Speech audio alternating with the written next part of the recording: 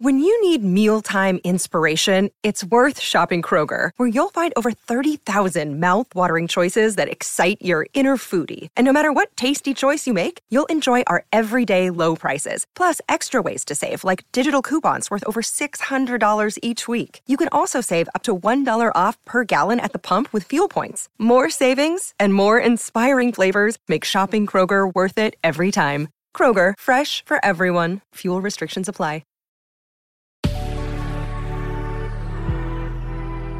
Good risings. I'm Jackie. And I'm Brian. And this is Grateful Grains.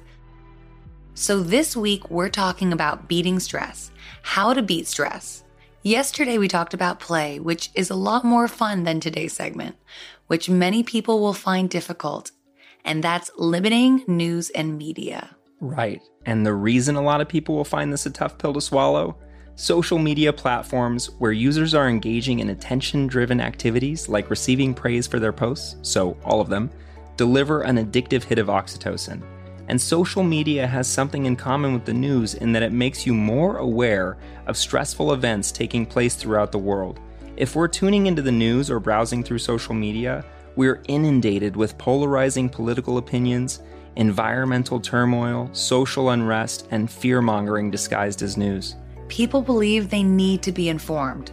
And the truth is, sometimes you really don't. Stoicism teaches that the chief task in life is simply this: to identify and separate matters so that I can say clearly to myself which are externals not under my control and which have to do with the choices I actually control.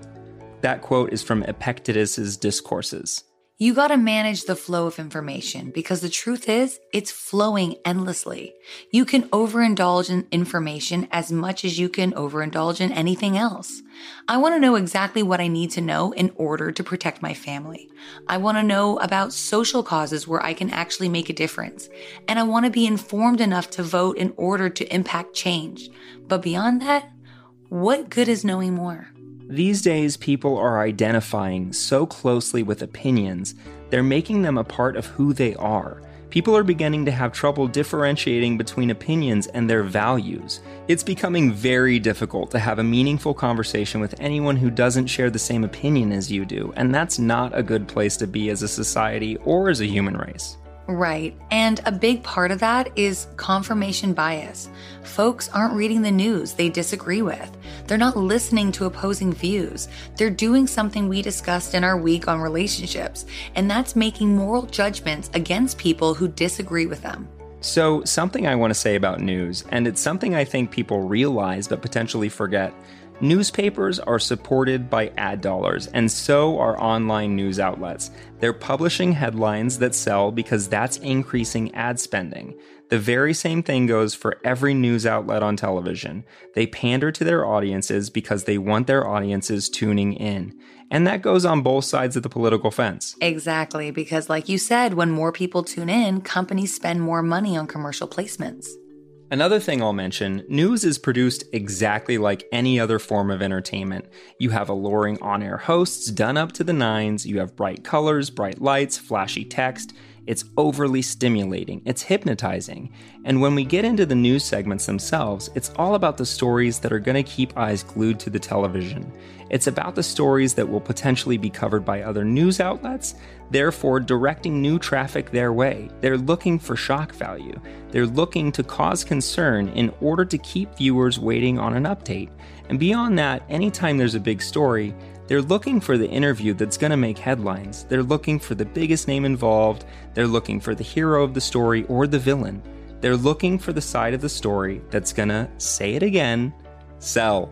Unfortunately, a lot of the news we consume today isn't so much reporting as it is a way of keeping people addicted to the news, says licensed psychologist Logan Jones. And Sarah Lindberg, MED, writes, consuming the news can activate the sympathetic nervous system, which causes your body to release stress hormones like cortisol and adrenaline. Then, when a crisis is happening, and we're experiencing this stress response more frequently, Miller says physical symptoms may arise. Some of the most common symptoms are fatigue, anxiety, depression, and trouble sleeping.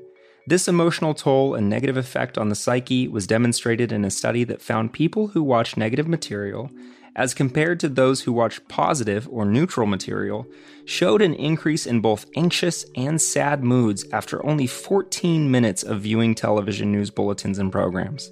So yeah, mitigate the damage it does on you by tuning it out and turning it off. There's peace on the other side. Shut it off, call a friend, and go outside and play. If you feel like you need to be informed, like you need an update, you can ask a friend for a recap.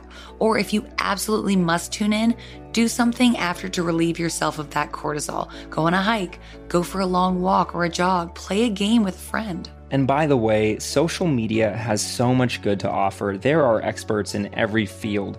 There are psychologists, fitness buffs, there are chefs with fantastic recipes, health and wellness professionals, yogis. There is so much potential for learning and betterment. Luckily, you can choose who you follow. You can choose where you're getting your information and how. So, do you think you're overly stimulated by news and media? Is there something you can step away from or limit?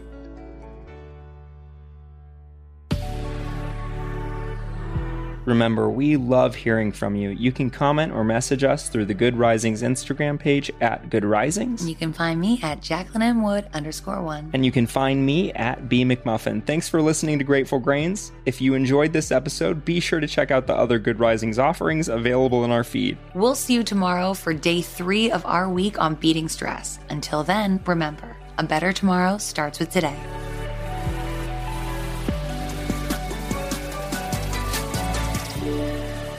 Good Risings is presented by Cavalry Audio. At Grand Canyon University, we believe in equal opportunity, and the American dream starts with purpose. Whether your pursuit involves a bachelor's, master's, or doctoral degree, GCU's learning environments are designed for supportive networking and collaboration. With over 330 academic programs, GCU provides a path to help you fulfill your dreams. The pursuit to serve others is yours. Find your purpose at GCU. Private, Christian, affordable. Visit gcu.edu.